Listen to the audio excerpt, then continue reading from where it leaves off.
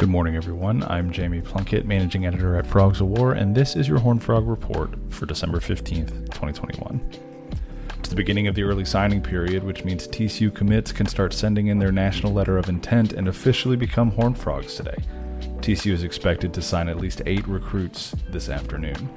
The class is headlined by 4-star receiver Jordan Hudson and 4-star safety Chase Biddle, both from Garland High School. The duo joined the Horned Frogs when Rashad Samples followed Sonny Dykes to Fort Worth.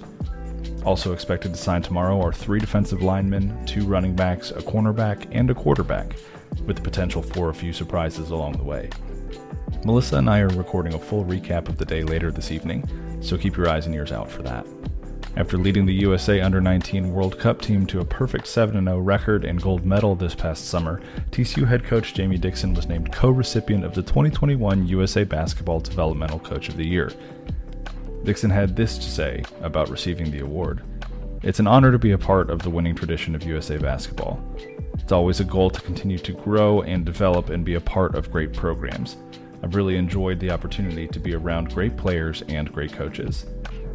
Dixon was also the 2009 USA Basketball National Coach of the Year after he led the USA Men's Under-19 World Cup team to a gold medal that year as well. Among the 16 teams in the Men's FIBA Under-19 World Cup, USA led in points per game, total points, field goal percentage, assists, and assists per game. This has been your Horned Frog Report for December 15th, 2021. Don't forget to like and subscribe if you haven't already, and be sure to check out frogswar.com for everything TCU athletics. Go Frogs!